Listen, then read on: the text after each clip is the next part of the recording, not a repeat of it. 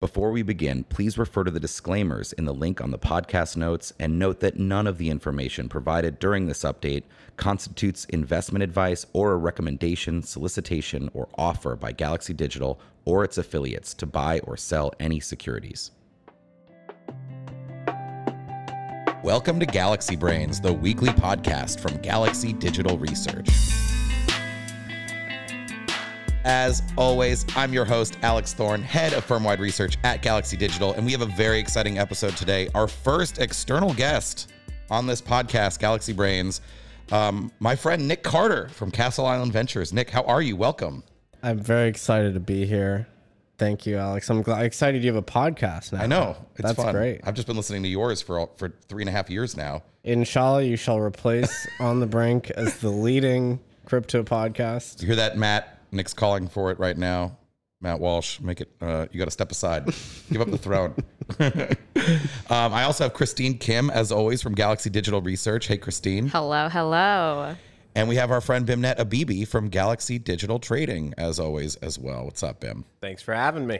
So we're not going to talk about a ton of news specifically. We're really going to talk with Nick and have a general conversation this episode about Bitcoin and crypto and markets. But before we dive deep into that, Bimnet, we just had a rip-roaring day. ETH was up huge yesterday, but Bitcoin followed strongly today. It feels good being up 20% over a 2-3 day period. You know, if you round tripped if you bought Bitcoin at 69,000, then you're still down pretty bad today. But but we're up a lot. I mean, what's happening? What are you seeing from your seat? Looking at markets? It kind of seemed like you had the perfect culmination of like all the bad news priced into markets, and it sort of left us in a position where the path of least resistance was higher, and you had this sort of liquidity situation where, you know, there's a lot of shorts, a lot of illiquidity, and you just had sort of gappy price action. So, you know, taking a step back, we had inflation last week that printed a record 9.1. People got super pessimistic. You know, they sold stocks, sold crypto, and we've been moving, higher ever since. On the equity side, earnings expectations are about as bearish as you can possibly get. Right. Most of the street side analysts that I talk to expect that inline results from most of the large cap tech companies would actually be bullish, right? And you're basically at trend lows. And then in terms of like recession expectations, they're still at the highs, right? Like 2s, 10s is inverted at neg 20. You're pricing in, looking at, depending on what model you look at, lots of people are forecasting anywhere from like a 60 to 80% probability of a recession within the next year.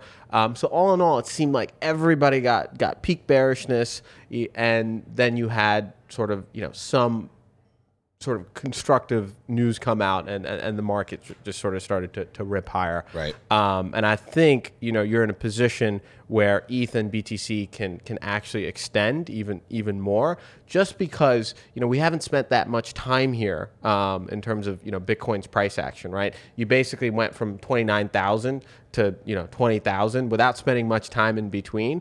And so I think that there's pretty good case to be made for Bitcoin going back to 28,000, for ETH to go back to 2K, or at least break through resistance. And I think, Christine, all credit to ETH folks out there. Yeah, I definitely what was do that think constructive news? One, it was, I think Celsius was done selling, right? That was pretty constructive. And so people weren't afraid of the ETH peg, giving way. And you also had that dev call. I think people started to, at least on crypto Twitter, hype that up a little bit. I mean, some concreteness around the merge being activated around specific dates. Yeah. Yep, exactly. And then stocks were trading incredibly well at that time too. And so when you have, good news and you have illiquidity and you got a lot of levered shorts in the market. Or sellers are kind of gone, it looks like, at the moment, and now you have forced buying. You went from insane forced selling, huge deleveraging on the long side, to the exact opposite. And so, I think there's probably still more forced buying left. I think if you talk to, at least my contacts amongst the crypto native community, I think people are still underweight or, a little on the short side, and same thing in equities as well. Yeah. And so the pain trade in this market for the summer is really higher.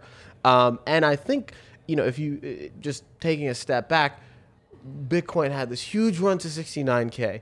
Then it came down to 18K. And if you, in your mind, like that is sort of the range that Bitcoin's going to be in, at 20K or 24K, it seems pretty asymmetric. It shouldn't be a little higher, right? Somewhere in the middle, closer to the middle of that range. I mean, exactly. This is our fundamental valuation analysis, by the way. Absolutely. And then the last thing I sort of want to leave you guys with, which is, the biggest sort of most high level analysis that we can get to is central bank policy has basically driven price action in all markets, right? And uncertainty around that central bank response function has driven a lot of price action. And I think what you've seen over the past week or two is that uncertainty come down meaningfully. People are now firmly of the view that inflation has peaked. You've seen a lot of data roll over. Break-evens roll over, oil roll over, a bunch of other commodity prices roll over. And you've seen things like the VIX, which is a gauge on future volatility of the S&P in terms of expectations, move a lot lower. You've had U.S. fixed income volatility move a lot lower. So there's a lot more certainty in the market. And when there's a lot more certainty in the market, I think the drift in the market is just naturally higher just because of how much capital there is and how much unallocated capital there is. Love that. Great overview. I don't know. Anybody have stuff they want to say on this or questions? That's really easy for me to comprehend. It does feel like the forced selling is mostly over. Certainly I don't know, but I don't think there's another 3AC or Celsius out there shoe to drop. It doesn't feel like there is. And we've got some comfort you're going to where have we some were. others more drawn out selling, bankruptcy proceedings for 3AC and a couple other entities, but that's going to be methodical and slow and longer term. And longer term. I don't think they'll take as long as Mt. Gox because that's partly a peculiarities of the Japanese bankruptcy system. But still, we know it's not soon, right? But generally, so Bim, you think we've hit bottom? That it's up from here? With reasonable confidence, I do think that we've sort of bottomed for the year, and I would trade that accordingly. I think there's lots of creative ways to express this view and optionality, where you're not risking too much on the downside, and where you have a lot of convexity to the upside. Yeah, it's hard to know, and there's a bunch of weird stuff that can still happen. I'm always talking about, there's war, there's pandemics, there's famines. These are actually not jokes; they're happening. Absolutely, and here's the thing. But we've priced a lot of this in at the moment. It feels like it was scarier 2-3 months ago. Russia, Ukraine was scarier for markets. Don't get me wrong; it's a serious and scary thing that's happening there still. But from a market standpoint, we've digested this. Absolutely. The one thing I would sort of leave you all with in terms of risks to consider is that, to our point last week, people are insanely bad at predicting inflation, right? The major risk to the market right now and to central banks and whatnot is really upside surprises in inflation. It just keeps going higher. Keeps going. Some sort of energy, another energy crisis, wars, etc. And I really do think that people should be focused on inflation data at least for the next 3 months or the balance of the year. Yeah. But that is a very acute risk to the market. And the other risk that goes hand in hand with that is the Fed keeps sort of financial conditions incredibly tight for longer than what the market expects. So those are the risks. But in my head, seems like Bitcoin's found a floor at 18 to 20K. And the responses to some of these edge scenarios is actually more monetary easing, loosening of financial conditions sometimes for financial assets or risk assets. Exactly. So I am bullish here. And that is a refreshing thing for me to say. Remember several weeks ago, I asked for one positive thing about the market, and BIMNet was literally speechless, had nothing to say. That's on a podcast that we previously did. I forget what number, but it's called Bear Market Update on our feed. If you're listening, you scroll and back. I will have to say the market did go a lot lower from that podcast. Awesome. Thanks for the overview. We're all going to just chill. We're sitting in a room together. It's great to have Nick here. It's also great for all four of us to be in New York. We don't usually do this live, all of us live, but it's great to have everyone. Welcome, Nick. How's it going? You just got back from vacation. I was joking that I don't know what superlatives I can say about you that will the Bitcoiners will take umbrage with, but is it true that you're both vaccinated and vegan now? And I handed in my guns. No way. Oh yeah, buybacks. Yeah, I got 4 shots in 1 week. I had to catch up. The boosties, is that what you call them? Sorry, we're just joking for our listeners because Nick, the Bitcoin maximalists took umbrage with Nick because of an investment you made out of Castle Island Ventures, your venture fund, with now that used to be just you and Matt Walsh, but now you have several partners there. That wasn't a Bitcoin investment. I think they didn't realize that you've been investing in the crypto and blockchain ecosystem for years. Also a founder of Coinmetrics, which is a multi-coin data platform. Yeah, I mean, I don't know if it was that investment specifically. I think there's like all these power struggles happening in sort of Bitcoin influencer land, I would say. Not that I set out to be one or anything. And it was a little opportunistic, which is like, okay, here's a non-Bitcoin thing that Nick did. Let's use it as a wedge issue. So yeah, I mean, I think it's possible to really love Bitcoin, but also think other things are interesting. Yeah, I think that's the default. Yeah, I mean, I'm just I try and be data driven, right? Try and be data driven. So let's look at the data. Let's see what's happening. That was the whole point of Coinmetrics, right? Back in 2017 when that began. Where is the economic activity happening? Think of a blockchain like a little country, like a small nation. Let's just look at the macroeconomic statistics, right? That was the whole point. And if you look at that data today, it's a fact that there's plenty of activity elsewhere on other blockchains, meaningful activity. It's not just illusory. It's not fake. It's not all scams. Where are all the stable coins? Stable coins, you can't really deny that that's a useful use of blockchains, right? Where are the stable coins? They're not on Bitcoin. I'll tell you that. Yeah, I looked at the Omni BTC, the Omni Tether, the tethers that are issued on Bitcoin's Omni layer, which uses like op return to put arbitrary data to move that. And like, there is still a tiny amount, but it's like unchanged for like years. Where is that sitting? Like, I want to know if you're listening to this podcast, who is holding Bitcoin on the Omni layer still? There's like still like, you can pull this up on Coinmetrics. I recommend there's it. There's $1 billion just sitting there somewhere. It hasn't moved Omni. and it doesn't increase or decrease. Yeah. I think there was actually a burn recently, but there? It's split now. I think it's neck and neck between Tether or Tron and ETH in terms of where the tethers are. Like, we've talked about this before, and I have a theory on it. But why is there Tether on Tron? What's the deal with that? Well, I don't think your Tether users in sort of Nigeria or the Philippines care much about the qualities of the node operation, how hard it is to run a node for Tron or ETH or whatever. These people just want to use dollars and they want low fees. And they want a mobile wallet. Yeah, they want to hold dollars in on their smartphone and transact with them and run their export business or whatever it is. And so they don't really care about the blockchain, and they don't care about Tether's attestations either, for that matter. They don't care about the amount of commercial paper that they hold. Right. I saw Tether's trading at $1 flat. So that's the first time since May, right? It was been trading slightly below the peg since then, which is kind of an interesting development, I guess. I mean, we joke, stable coins are really interesting for a lot of reasons, but if you think about number go up as the sort of one of the many mantras, primarily of the Bitcoiners, right? Then stablecoins are number stay flat technology, right? It's like that they should be, right? Like, so just on Bitcoin, like, and we can talk a lot about it. Of course, you've written a ton about Bitcoin. I really recommend our listeners read some of Nick's writing. I think you got it all posted at nickcarter.info. That's right. Solid website, by the way. I enjoy it. I got to make mine better. Thank you. So I don't want to go too deep. Nick's commented a ton in the public domain on Bitcoin mining and stuff. We're going to ask some of these questions, but if it's not hyper Bitcoinization, Bitcoin obsoletes all money. It could be. That's one thesis for how Bitcoin goes in the end state. Another is digital gold, that it's a hard money investable asset. Some people think Bitcoin will be for payments. I think all of these are very nascent. If you had to pick like sort of in your view today, the likeliest end game for Bitcoin, whenever it reaches its apex of adoption and popularity, what do you think that looks like? Yeah, I mean, you can track gold's prevalence relative to sort of global GDP, and it waxes and wanes over time.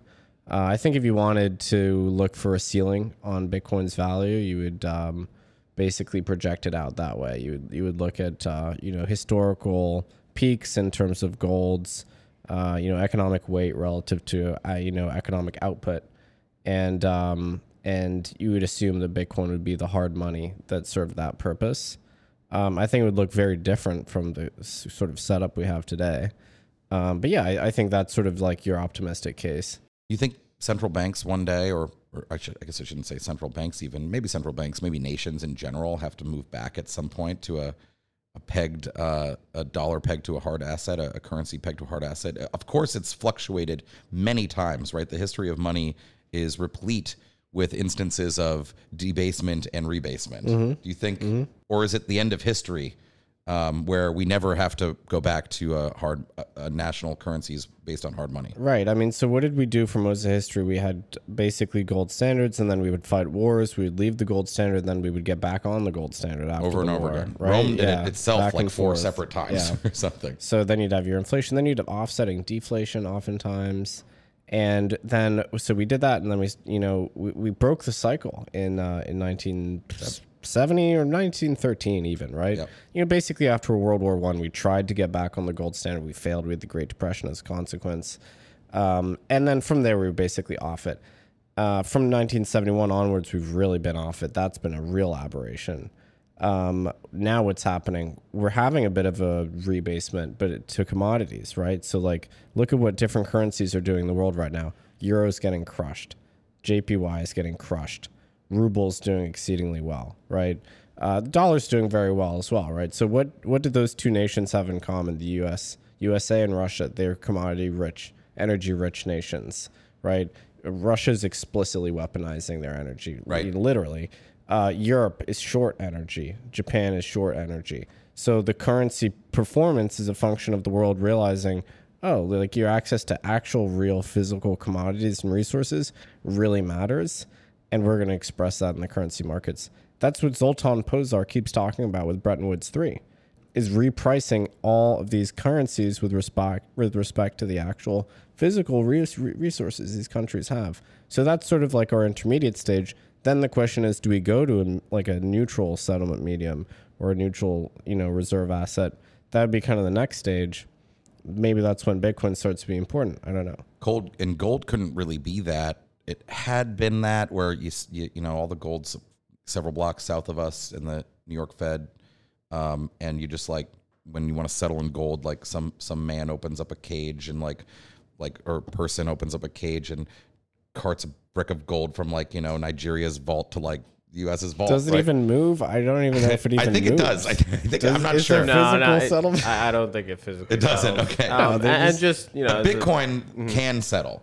So you think, is it possible that in that neutral global? I mean, I think we probably agree that Bitcoin, one of its main value propositions, it's certainly at the core of my thesis, is that it is the most neutral, decentralized, hardened protocol, right? And there's something like a global decentralized neutral trade settlement medium. Bitcoin sounds like a decent option for that. It's something you want to include in your Bancor 2.0, right? Yeah. And that's not Bancor, the DeFi protocol. That's, Keynes is Bancor. Yeah. Unfortunately, one of the things that I don't think people realize is, the folks in power, the guys at the New York Fed determining monetary policy, et cetera, they're a bunch of old PhD folks, and they're not as sort of, up the curve on Bitcoin and crypto as one might like. And so, I think it's going to take literally another generation before you see a Bank of Japan or, a Bank of England or RBNZ or someone like that actually, having Bitcoin in their sort of balance sheet. Yeah. It's just going to take time. I think it's more likely. This is kind of Luke Groman's view. Mm-hmm. He advocates for a portfolio of gold and Bitcoin because his view is that gold is more likely to be remonetized than it is to monetize Bitcoin from scratch. Precisely because of this reason, because governments own gold already. So why not start with what you have and try and reestablish that? Interesting. And just as a side note, one of the charts I look at a lot is the Bitcoin gold ratio. And it was basically bounced perfectly off support recently, 11 or 10. And so, I think that's a relationship that you're supposed to watch closely. And I definitely recommend that people look at it graphically. All right. Well, we have a range of topics that we'd love to talk. Christine, can you, what do we got on this list? What should we talk about next? One of them is about stablecoins and where we see the role of stablecoins in this future. Do we see like one stablecoin like USDC kind of winning out, or do we see a bunch of different governments, states issuing their own CBDCs in that future where Bitcoin might take a bigger role in the monetary regime?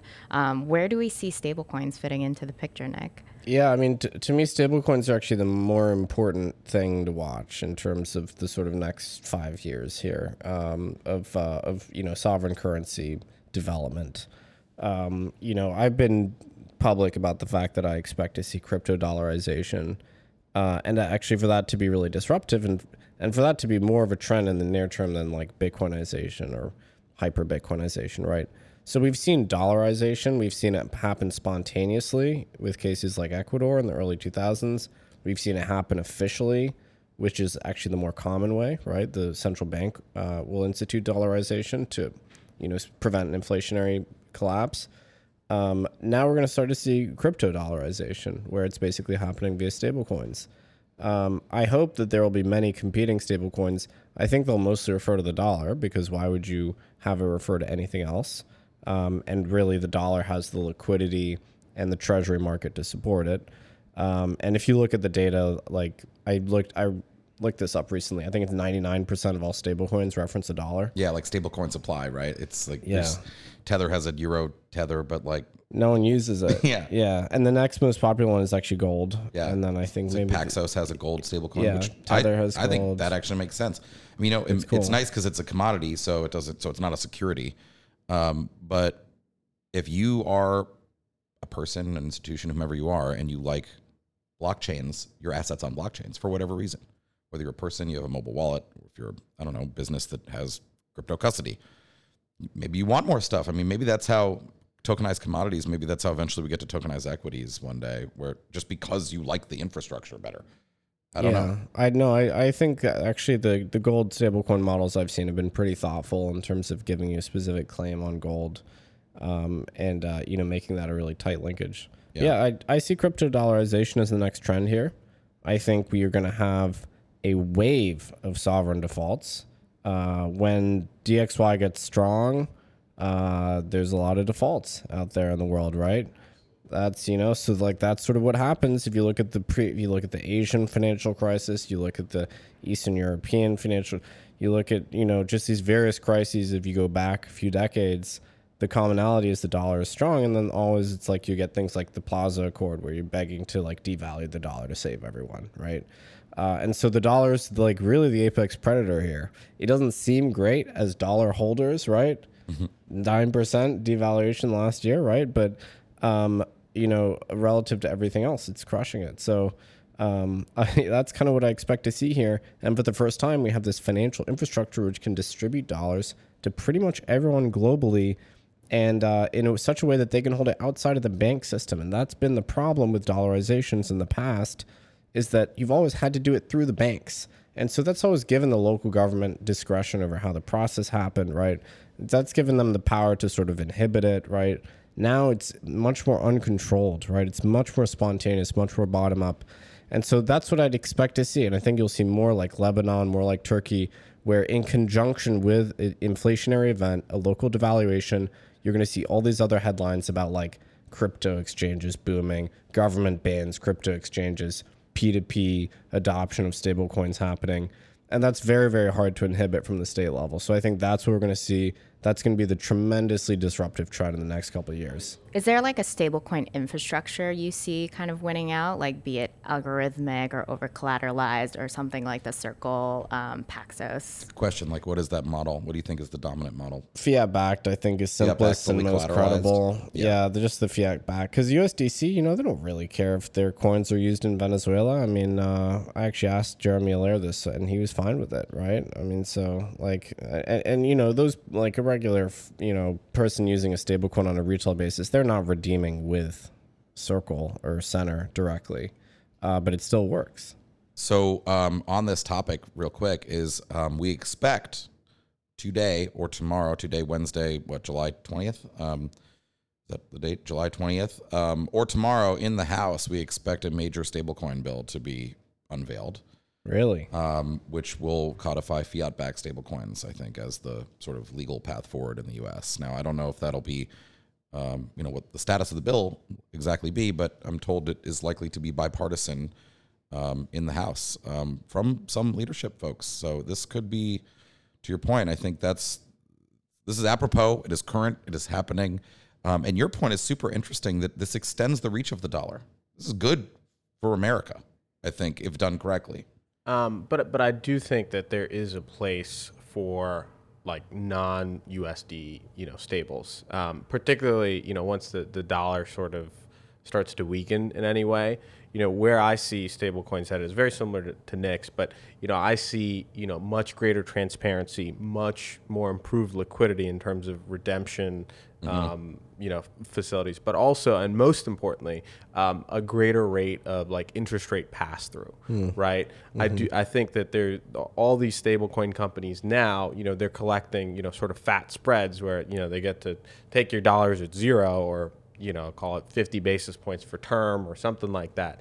And they get to put it in 3-month T-bills at 3% and collect the 270 NIM.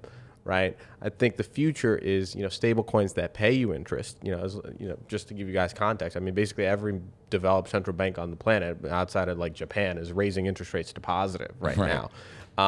And so I think once you get people getting interest on their dollars just by holding the dollars, not even in a savings account, but my stable is actually earning me yield right not now. Even lending it. You're not lending it. You're lending it to the U.S. government in, Treasury securities, right? But once you get, the interest rates to be positive, that's a powerful motivator. And like if you're paying European folks in euro interest rates, et cetera. So you'll drive adoption that way. And then eventually, I think, a lot of like money, like foreign exchange is going on chain. Like Curve is going to be the future of like currency exchanges, right? You're going to be trading the Aussie Euro pair on Curve, right, for cheaper than where you do your, airport currency conversion. And if you get it to the point of like institutional liquidity where you have hundreds of billions being LP'd, right? Like that will be the future of sort of currency exchange. How do we see like the comeback of crypto yields? Because we've been talking on this podcast, especially how like the yields that you can find in the traditional financial markets is so much better right now than what we have in crypto. If that is something that we see in the future, how do we think that like the downfall of what we're seeing right now in the crypto markets of all these crazy yields, like how does it come back, and how does it come back stronger and more resilient than before? It just has to be, the yield has to be sustainable. It can't be, a Luna where it's just you're printing it. The yield has to come from sustainable sources and sources that people can rely on, and people, know that they're regulated entities, right? Like this bill being passed, probably forces a lot of stablecoin issuers transparency to like hold more assets than necessary, even like, and that will eat into their margins and stuff. But it'll give people like more like assuredness that their assets are safe. So transparency, like efficiency of movement, and also you do need like the level of interest rates to be non-zero or non-negative as well. No, that's a huge. Hopefully, we don't go all the way back to zero and negative rates. I mean, that just is a crazy, although if you look at the history of the rates recently, meaning like the last 30 years, it's like lower highs over and over again. Every time they raise again, they go 40-year bull market in fixed income. Well, it's arguably over, but speaking about credit, Nick, you have an article that just came out about credit in crypto, right? Well, I don't know where it is. It's lost in the CoinDesk kind of like CRM ether somewhere. Yeah. Maybe it's out. It's coming soon, at least. I think by the time this podcast is live, it will have been out. So this airs on Friday. So, what did you? What was your view on it? I mean, were you saying that it's cyclical? Like, or everyone's saying like the age of like depositor crypto is over. Do you think that's true? Yeah. So funny. I mean, it was funny when I was writing that article. I went on Twitter. I know I haven't been posting a lot of tweets lately, but I saw a Spaces which was called "Celsius is Dead, Long Live Bitcoin," and I was like, "What? These things aren't in opposition. Like Bitcoin is just a substrate, and it's something that will be used in these credit relationships, as it has been. And that's this is critical. what Hal Finney talked about with Bitcoin banks. So it's like, guys, I've written about this too a number of times. Like, I view the creation of credit on top of Bitcoin being this like high-powered form of collateral, which is, they used to say pristine collateral. Pristine collateral. It's a very suitable kind. In fact, it's much better than anything that came before for collateral purposes. That is actually the key, really, for Bitcoin. That's always been my view. I viewed it as this asset that, banking sector would be built up around. Now, it just so happens that the V1 instantiation of crypto credit was pretty bad, wasn't great. Right. A lot of it was based on like these fake yields that weren't yields, right? That were actually just like subsidized, or it's like a function of token issuance. It wasn't really sustainable. Right. There was just literal fraud in some of the yields, right? We're going to learn more about that in the coming months. But yeah, there's a bunch of fraud. And there was just, misallocation and just, poor underwriting decisions and so on, whatever. That doesn't mean that credit is going to vanish. A lot of Bitcoiners, and I don't want to pick on them specifically, but they tend to have like really explicit views on this. A lot of Bitcoiners have this Rothbardian view that like nothing but full reserve banking is legitimate, right? And that fractional reserve banking is somehow fraudulent, which is just like totally incompatible with like financial history, right? If you look at the most unencumbered, laissez-faire, free banking environments throughout history, right, where there's no regulation whatsoever, so the market just equilibrates somewhere, you don't end up with full reserve banking. That's not that's not a product that people want, basically. Some people want custody, but really what people want is, genuine banking with maturity transformation, with underwriting, with credit creation, right? And that is quote unquote fractional reserve. So yeah, we're going to get the reemergence of credit. But it's going to have better characteristics this time. That's my prediction, right? Mm-hmm. So lenders are going to embrace proof of reserve. They're going to embrace explicit liquidity or capital ratios. And it just so happens we're using cryptographic assets. So you can literally prove your liquidity ratio. Yep. Regulators should love that, right? They don't understand it yet, but they'll love it when they find out about it. Let's talk a little bit about proof of reserve, because you really were quite instrumental in pushing forward. I don't know if you created the concept, but you were early on advocating for it. And I know you've done a lot of work on proof of reserve. I think if you go to that website I mentioned before, nickcarter.info, you've got stuff on proof of reserve there for people to know what we're talking about. First of all, what is that? And we are making progress, aren't we? I know there's some Kraken, I think, does proof of reserves. Yeah, I have a wall of fame on my website for those who are doing the it. Institutions. So go check that out. You'll see. And, we don't have to list them all, but it's growing. Yeah, it's growing. So basically, the initial idea was, as a kind of depository institution, an exchange or custodian, really was for custodians, you could prove that basically you could add up all your liabilities and all your assets, and you could prove that they matched perfectly. Right. And with, for instance, Bitcoin, it's very easy to prove ownership of Bitcoin. And then as an exchange, you could do like a Merkleized thing and basically add up all your user accounts and prove that they're equivalent to the amount of Bitcoin held. Right. That's sort of the simplest form. That's the asset side. Yeah. And so pretty straightforward, actually. Right. Kraken did one in 2014-15, waited 7 years to bring it back. They did finally. Good for them. BitMEX did one recently, I think last year. There was a wave after Mt. Gox, and then more recently there's been a newer wave. And now we're seeing more exotic ones where like stable coins are doing something similar, which is not exactly proof of reserve in my opinion. Right. But, they're using this one, for the most part, they use this one auditor called Armanito. Shout out to them.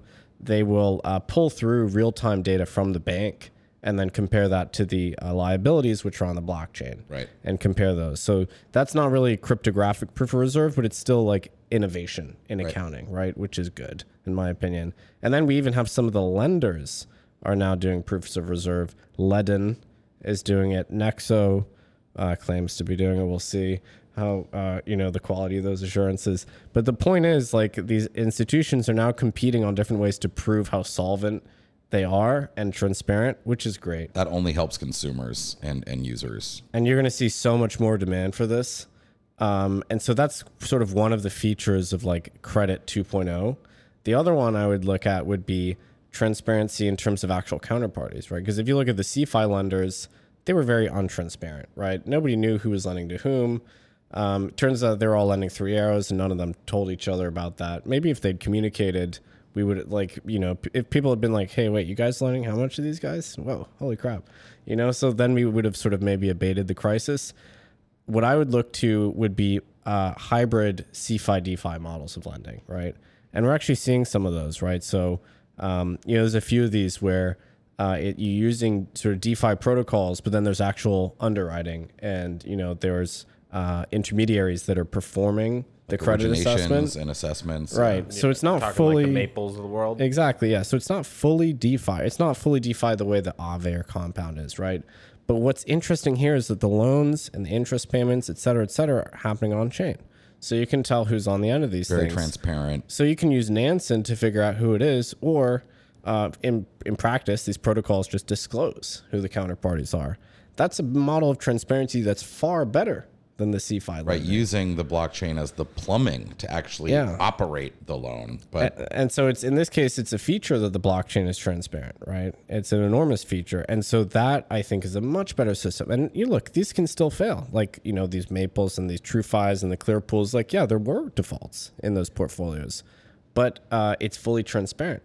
And so, I like that hybrid model a lot better. I think that those are going to be the winners as we move away from the fully black box CeFi lenders, or rather the CeFi lenders as they evolve from this crisis, because they're going to continue to exist for sure. They're going to be pushed to be far more transparent. So I'm actually pretty optimistic about the credit sector overall. Speaking of those kinds of blockchain innovations that you see, Nick, I know that you've done a lot of research and looking into decentralized identities on the blockchain.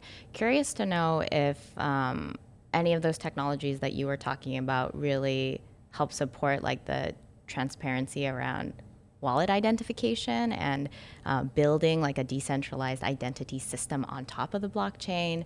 Does it go against like everything that we believe in terms of like privacy and pseudonymity? What other technologies are being built specifically for decentralized identity? I feel like that's another emerging area of innovation that we might see more of, and curious to know. Yeah, well, that's kind of the holy grail of Web3, I would say, right, is being able to use your on-chain credentials to log into things. And right now, it's a pretty good experience logging into stuff with your MetaMask or whatever.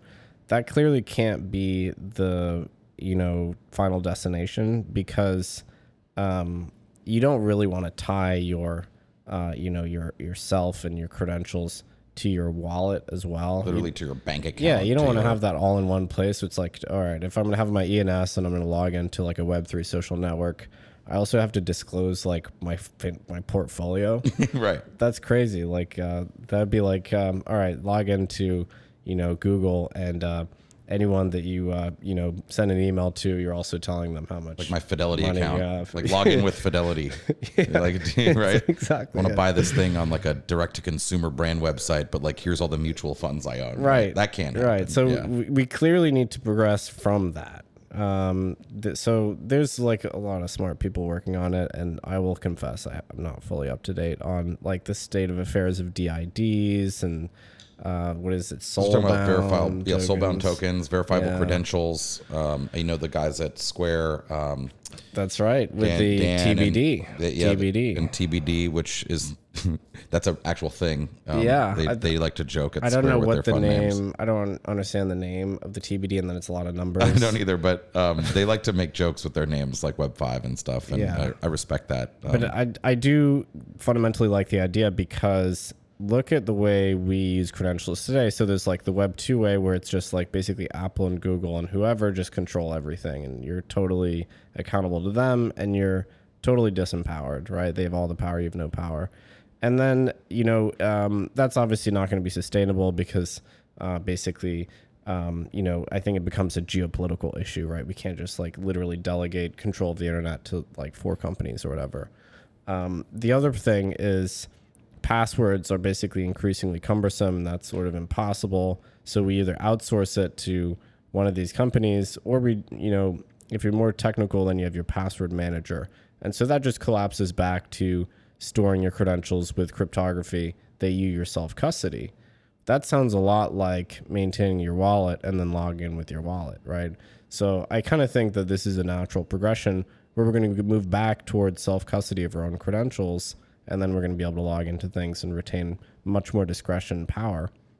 yeah, I don't think the current model that we have, where you're just literally logging in with your, your private key or whatever, that can't work. So we're gonna have to find some way to segregate your financial self from your sort of authenticated self. I feel like there's so many outstanding questions with the decentralized identity projects, and a lot of those you've already raised. But there's still also a lot of outstanding questions about like what even is Web3 and how much of Web3 is like a social arena, how much of it is like a gaming arena, how much of it is a VR arena. Do you have any thoughts around what the future of Web3 will look like? So Web3, I think, is like a made up. All terms are made up, right? But Web3 is especially made up. So like basically I think it was like a bait and switch to rebrand crypto for the mainstream, right? People didn't like crypto, and so then we went to Web3. What is Web3? Does Web3 stand for just like decentralized identity kind of stuff? Is it only the non-monetary uses of crypto? Is it the monetary? Does it encompass those as well? Is it just a term we use to make the New Yorker less worried about crypto? Is that what it's for? Probably. I mean, that sounds the most accurate. They seem to really like it. It's a great way to raise a VC fund. Yeah, exactly. So as a Web3 VC, I'm not sure what Web3 is. I don't think anyone's ever done a great job of defining it, to be clear. And I also think it contains some like really weird components. So like here's the main issue I have with Web3 discourse. Oftentimes you'll see specifically VCs that invest in Web3, they'll say stuff like, yeah, with Web3, like we can like retake, power over like internet platforms, and then we can give users ownership, literal ownership in the platforms, right? And that actually has like weirdly Marxist undertones, in my opinion, right? And so, basically you have really big venture firms that were the winners in Web 2, and they successfully invested in Web 2, and then they have a lot of power. They're basically saying, we're going to liberate you from these Web 2 platforms. And through, tokens, typically we're going to give you control. And if you contribute data to these new internet platforms, you're going to get ownership and you're going to have equity in these things. But here's the thing. If they're investing in these platforms, how true is this story of liberation that they're telling people about? I mean, if they successfully invested in Web 2 and they became like, the barons of the Web 2, fiefdoms, and now they're telling you like, oh yeah, we're going to liberate you from those guys who happen to be us, and we're going to free you in this world where we're going to, through tokens, somehow like give you ownership over the new internet platforms. Like, how is that a true story if that's something that VCs that are literally investing in this stuff are telling you? And B, how do you determine allocative outcomes?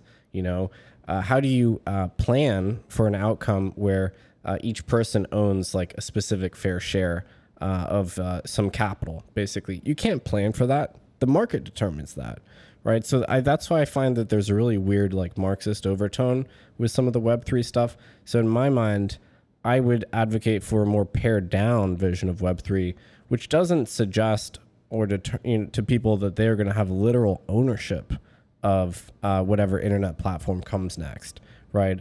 I would just say that they would be more empowered relative to those platforms. But I wouldn't proclaim that you're going to own X percentage of the next Facebook, because you can't determine that. That's only something that the market can do. Wow, Nick, not only are you a Bitcoin moderate, but you're also a Web3 moderate. You might also be kicked out of this group. I know. Are there Web3 maximalists? Because if so, I'm not sure, because usually you have to have an actual ideology. And as you pointed out, I think people don't really know what Web3 really is. I do personally, when I think of the concept, it's much more close to what you've described for like universal login and DID. Mm-hmm. We called it the accountless internet, right? Like it truly is. If I open up I'm not even going to name it for security reasons, whichever password manager I may or may not use, the seriously insane number of credentials that I have stored there, that something's got to give on that. What about like, you once I think said, you were talking about, so you wrote a great piece once about social media, and I think, can't remember, I'm going to paraphrase you, but you said something like we're all serfs on Jack Dorsey's like feudal land, right? Because you can be rugged, censored, your account broken. This happens to YouTubers all the time that make their whole livelihoods out of their YouTube content, and then for one reason or another they get banned from the platform and lose everything. And do you think we're going to get like some kind of decentralized social media? Or really, I should say, I guess personally, I don't care too much if it's actually decentralized. It's what you said about these Web 3.0 concept, that it's actually just more resilient, robust, like, just better for users. But do you think that's coming? That's my bull case for quote unquote Web3. It's not that we would take every person on Earth and give them proportional ownership of like the next internet platform via tokens. That I don't think is actually possible. But I do think you can define a new model for like communication and commerce on the internet, quote unquote social media, where there's more stable property rights associated with your like little plot of land, right? So your Twitter username or your Facebook, I haven't used Facebook in 10 years. I don't even know what it looks like. My account's basically locked. I don't think you can even post on my wall or whatever. Your wall. Remember that? You didn't get my birthday post? I they still have pokes? Back in the day, I was an early Facebook user. We had it in 2004. Yeah. So I've been off it, but just think of your little handle on any Web 2 social media platform as like a little homestead, right? Which you've carved out of the wilderness, basically. And you have put labor and time and effort into improving that plot of land, basically. Now, what I'm advocating is you should be able to own that land. Mm-hmm. You should be able to graduate from a serf to a farmer that, so you should be able to practice digital enclosure, right? So, in the medieval ages, they had this common land, and then they closed it off, and that was enclosure, and that created property rights. And so people now cared about the land that they worked on, right? It was very controversial. People didn't like it, right? It's like, what do you mean you own this? No, the people own it. So it's the same reason that Web3 is controversial, right? It's digital enclosure. It's the same thing. But that's what I think we should be progressing towards, because right now the model is you're completely disempowered, right? Completely at the whim of the platform. Yeah. And so how do we actually get there? Well, it's going to be complicated. Like maybe the social graph is on chain and the data is not on chain, right? Because how are you going to be able to put petabytes or yottabytes or whatever on blockchains? Probably not. Is it going to move to more of a thin interface model where the social media platforms are really just interfaces for the same sort of underlying data? And then you're going to have kind of like different email clients, basically. Yeah. So you'll have maybe different moderation rules. In theory, everything can be, exposed to the user, but then maybe there'll be different, models where this one is the more stricter moderation, this one is the looser one, and you can take your pick, and you can have free exit and free entry. And you mentioned Mastodon. This is one where that is sort of the case, right? It's a federated social media platform where we can run our own Mastodon instance, us four, and choose to connect to no one. And so it's just a place where we post to each other. But we could say, we also really love this other Mastodon that talks about, cats or something all the time. Let's connect to them. And now our user is exposed to each, right? And then you could imagine how big graphs build out of these various nodes. And so, look. It's one possibility of how it goes. That exists today, by the way, Mastodon. Yeah, Mastodon, cool. and there's no blockchain-y stuff there. But I think the persistent identities and the persistent digital property you get from blockchains, those are pretty key. And so I envision you having a genuine hard form of ownership over your plot of land. Maybe that credential is on chain, and then you can flip between these networks.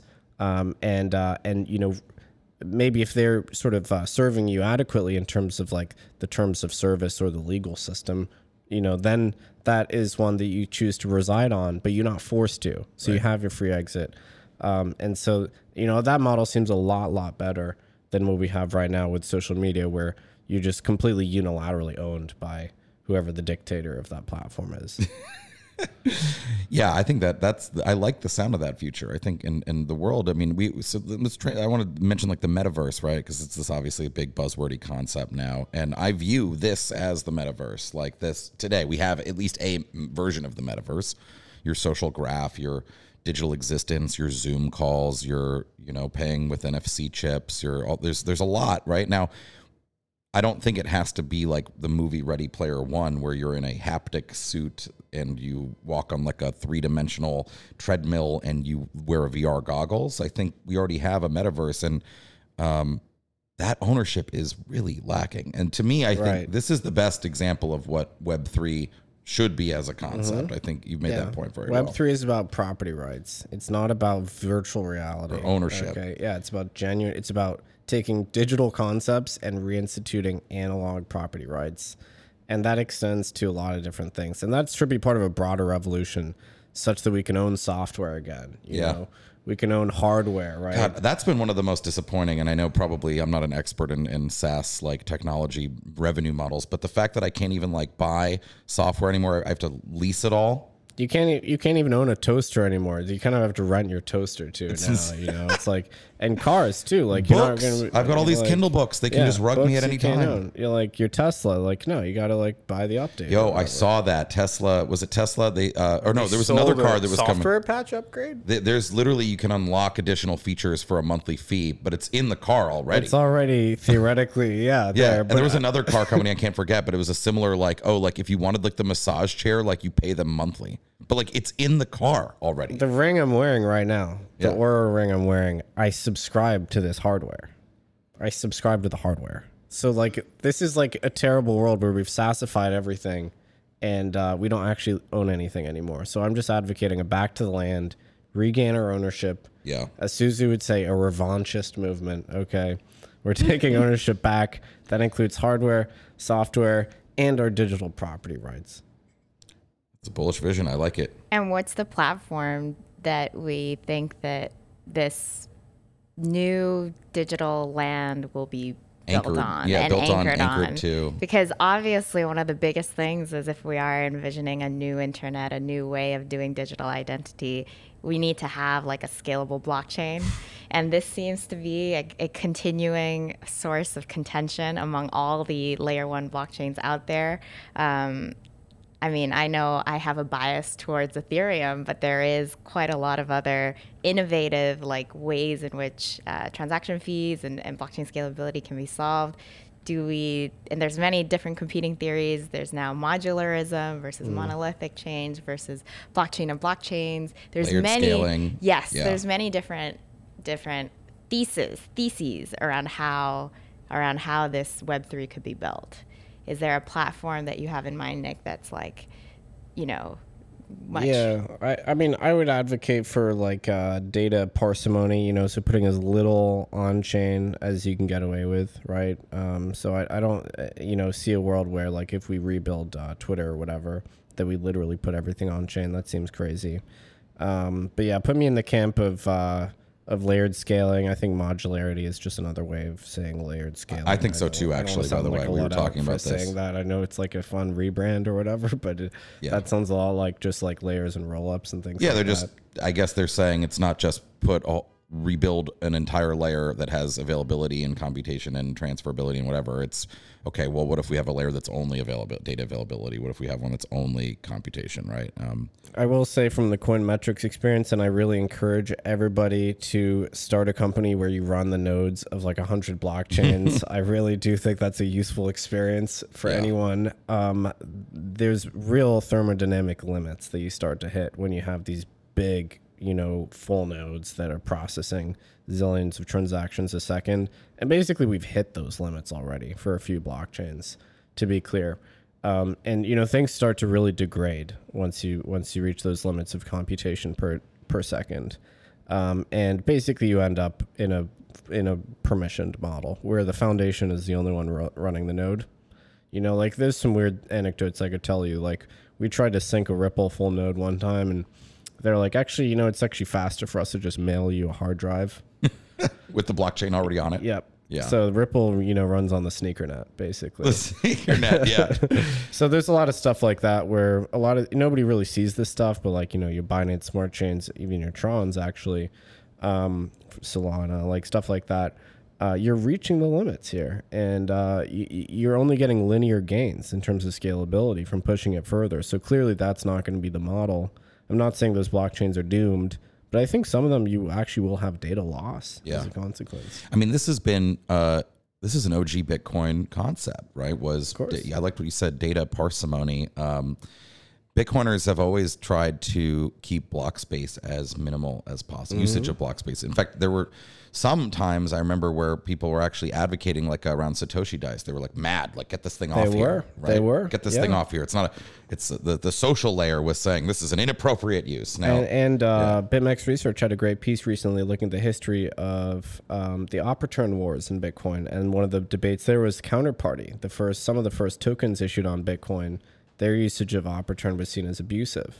Right. So Bitcoin has had this built into its cultural fabric the whole time. Right. Not only is it not optimized intentionally, I think this is a feature, not a flaw, to do things like easy data composability, availability, a virtual machine, right? I always point out that is a choice that the Bitcoin community has made. It's not an inherent flaw of Bitcoin. Right. That was the design philosophy. Right. But I think that persists, which is so interesting because I having talked with and worked with people in the blockchain space for years, this is a very, very common view until pretty recently, I think, with, the advent of Solana and, the just debates about composability and, I think almost everyone was on the layered scaling approach, that they thought that was the most. There was a period in 2015 to let's say 2019 where there's a big faction where like Ethereum people were united with big block people. Right? That's true. Remember? I do remember. And then and I see Ethereum as downstream in Bitcoin culture in many ways. Then the Ethereum people were like, no, we're going to go to a roll-up model, which is much more sensible. That's a good point. But there was a period of time where it was like, maybe we can just arbitrarily. You're right. I actually recall, Vitalik being praiseworthy of Bitcoin Cash. For a time. Yeah, for a time. I do view it, I think, Christine mentioned them well. I do think of it as like a layered scaling approach, which includes, I think we agreed, modularity, with sort of Bitcoin on the far ossified side of it and ETH as sort of the more accommodative side when it comes to the L1.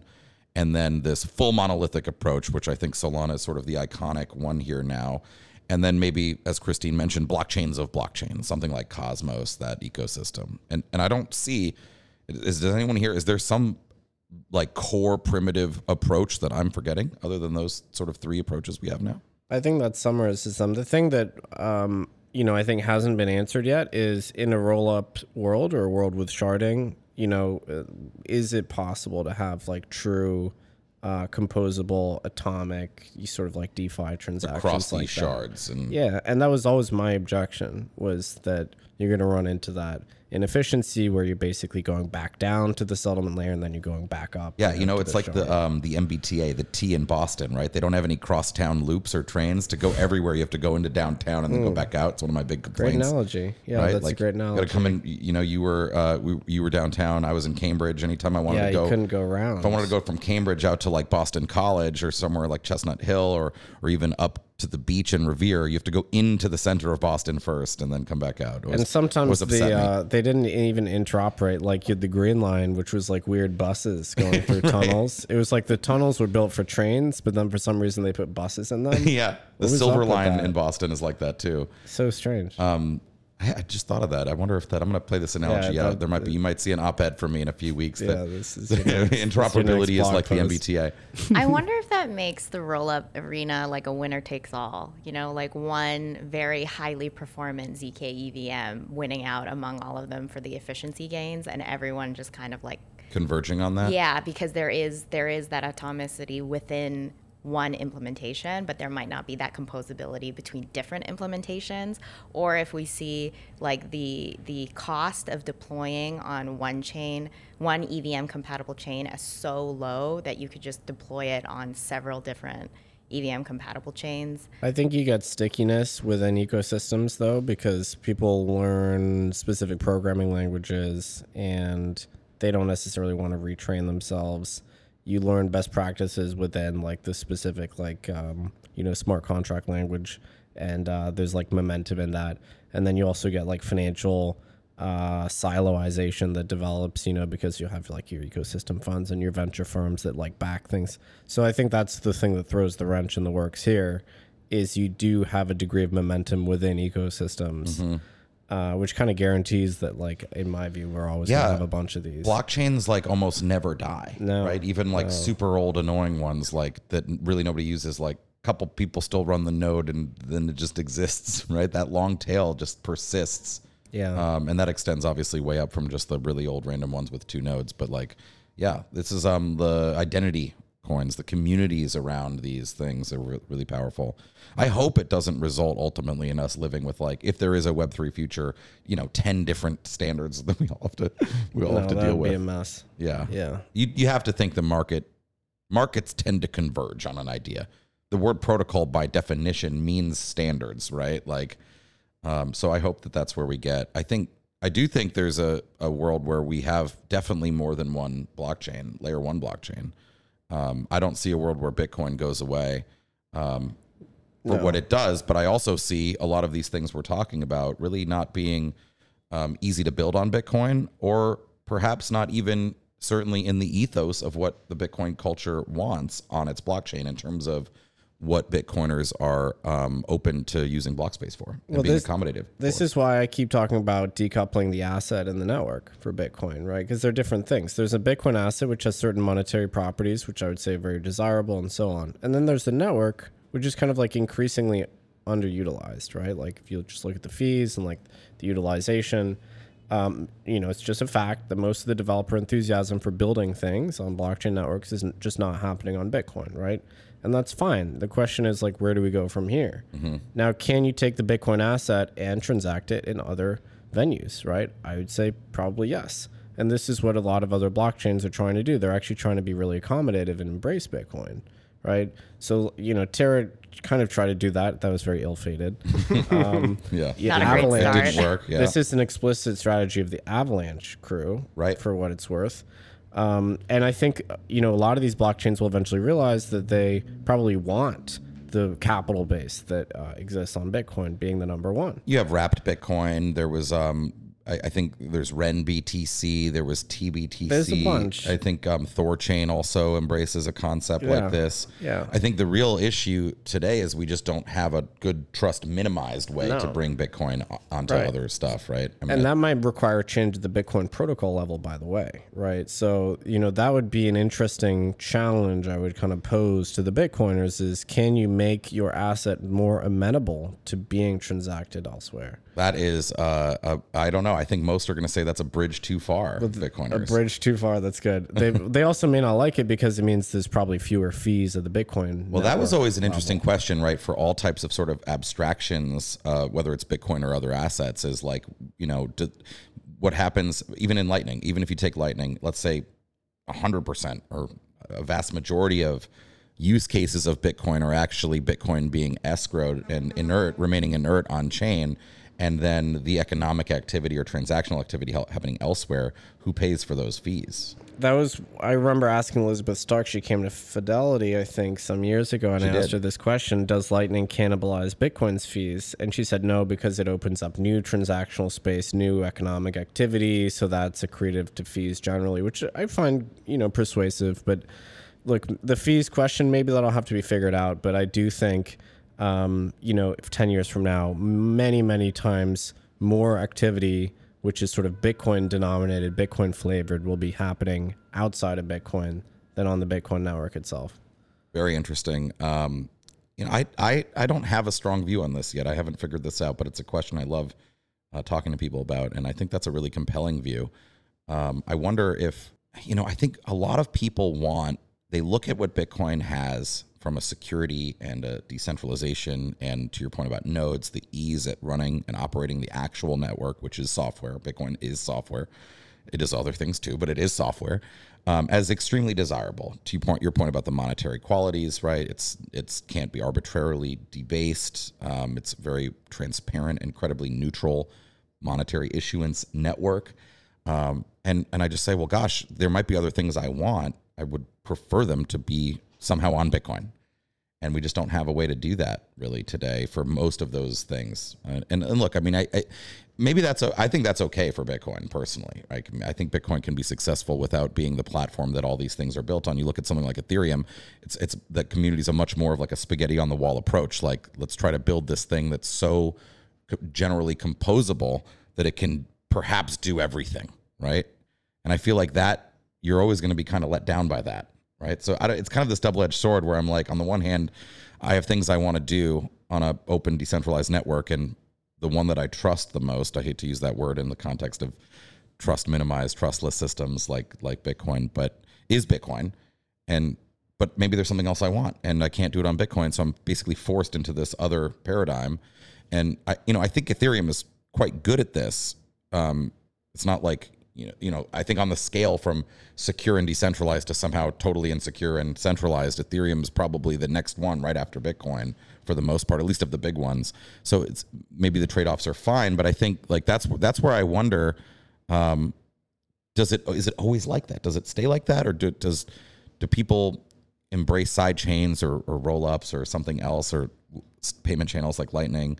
I think does that get there? I don't know. And you, for example, like you mentioned Elizabeth Stark, like the whole project they're doing with Taro, which is to, I think, attempt to use TapTweak to allow, which is a thing you can do with Taproot, the Taproot upgrade on Bitcoin, to allow for asset tokenization on Lightning. Is that, does that get us there? I don't know. I love to see it come full circle, right? Where you had, Mastercoin, I guess, which became Omni, Counterparty, colored coins, right? So the primitive versions of asset issuance, they all started on Bitcoin. Yeah. Then they went to basically Ethereum or other chains, and then now there's kind of like a more sophisticated way to do it on Lightning, which is more data efficient, right? And probably be overall like it would be be super efficient from a data perspective to have stable coins back on Bitcoin. We'll see what happens. There's a lot of other variables there that matter. Yeah, right? and it's hard to develop. I think you made this point before.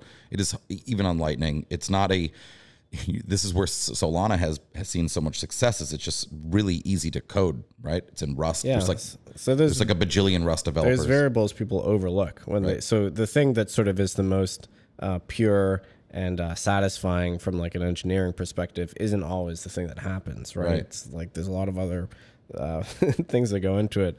But yeah, I mean, I think the ship has sailed in terms of like having the sidechain vision be true and having everything, being built on Bitcoin. Bitcoin, maybe could have tried to go that way, but it didn't. And that's fine. That was like what Pete Rizzo was talking about in his interesting article about monetary maximalists, platform maximalists, and network maximalists. And the monetary maximalists are really in the driver's seat for Bitcoin today. Yeah. The platform maximalists were more what I was describing. I would like to have stuff on Bitcoin.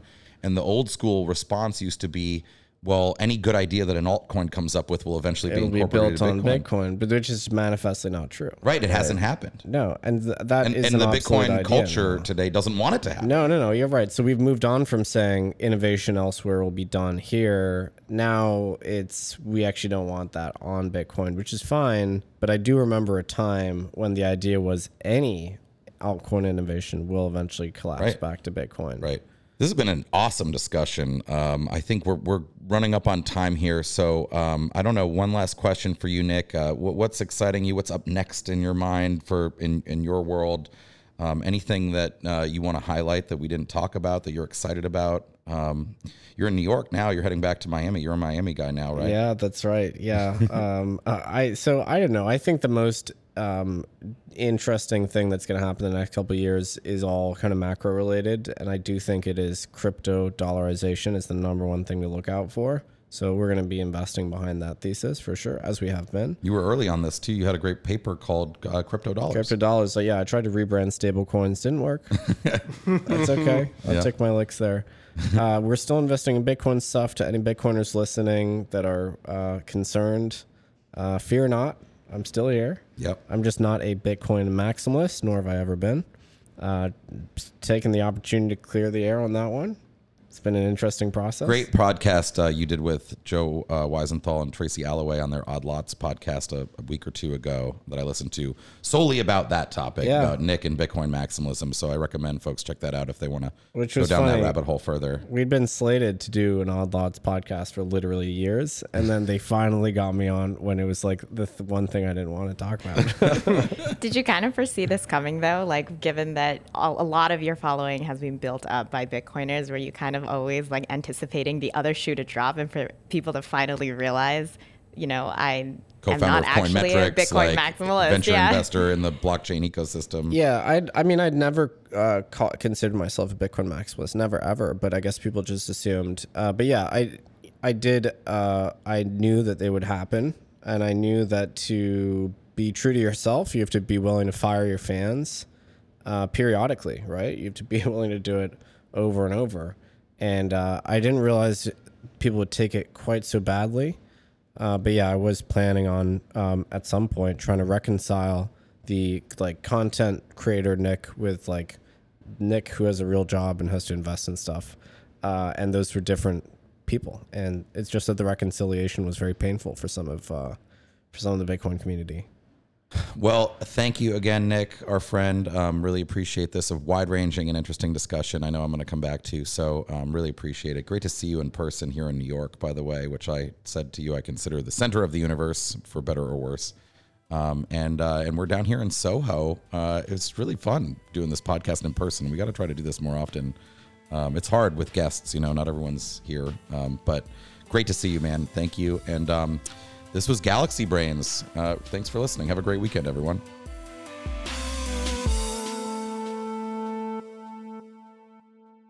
Thanks for listening to Galaxy Brains, a weekly podcast from Galaxy Digital Research. If you enjoyed this show, please rate, review, and subscribe wherever you get your podcasts. If you want to learn more about Galaxy Digital Research and what we work on, check us out on Twitter at GLXY Research and read our reports at galaxydigital.io/research. Tune in next week for another episode. We'll see you next time.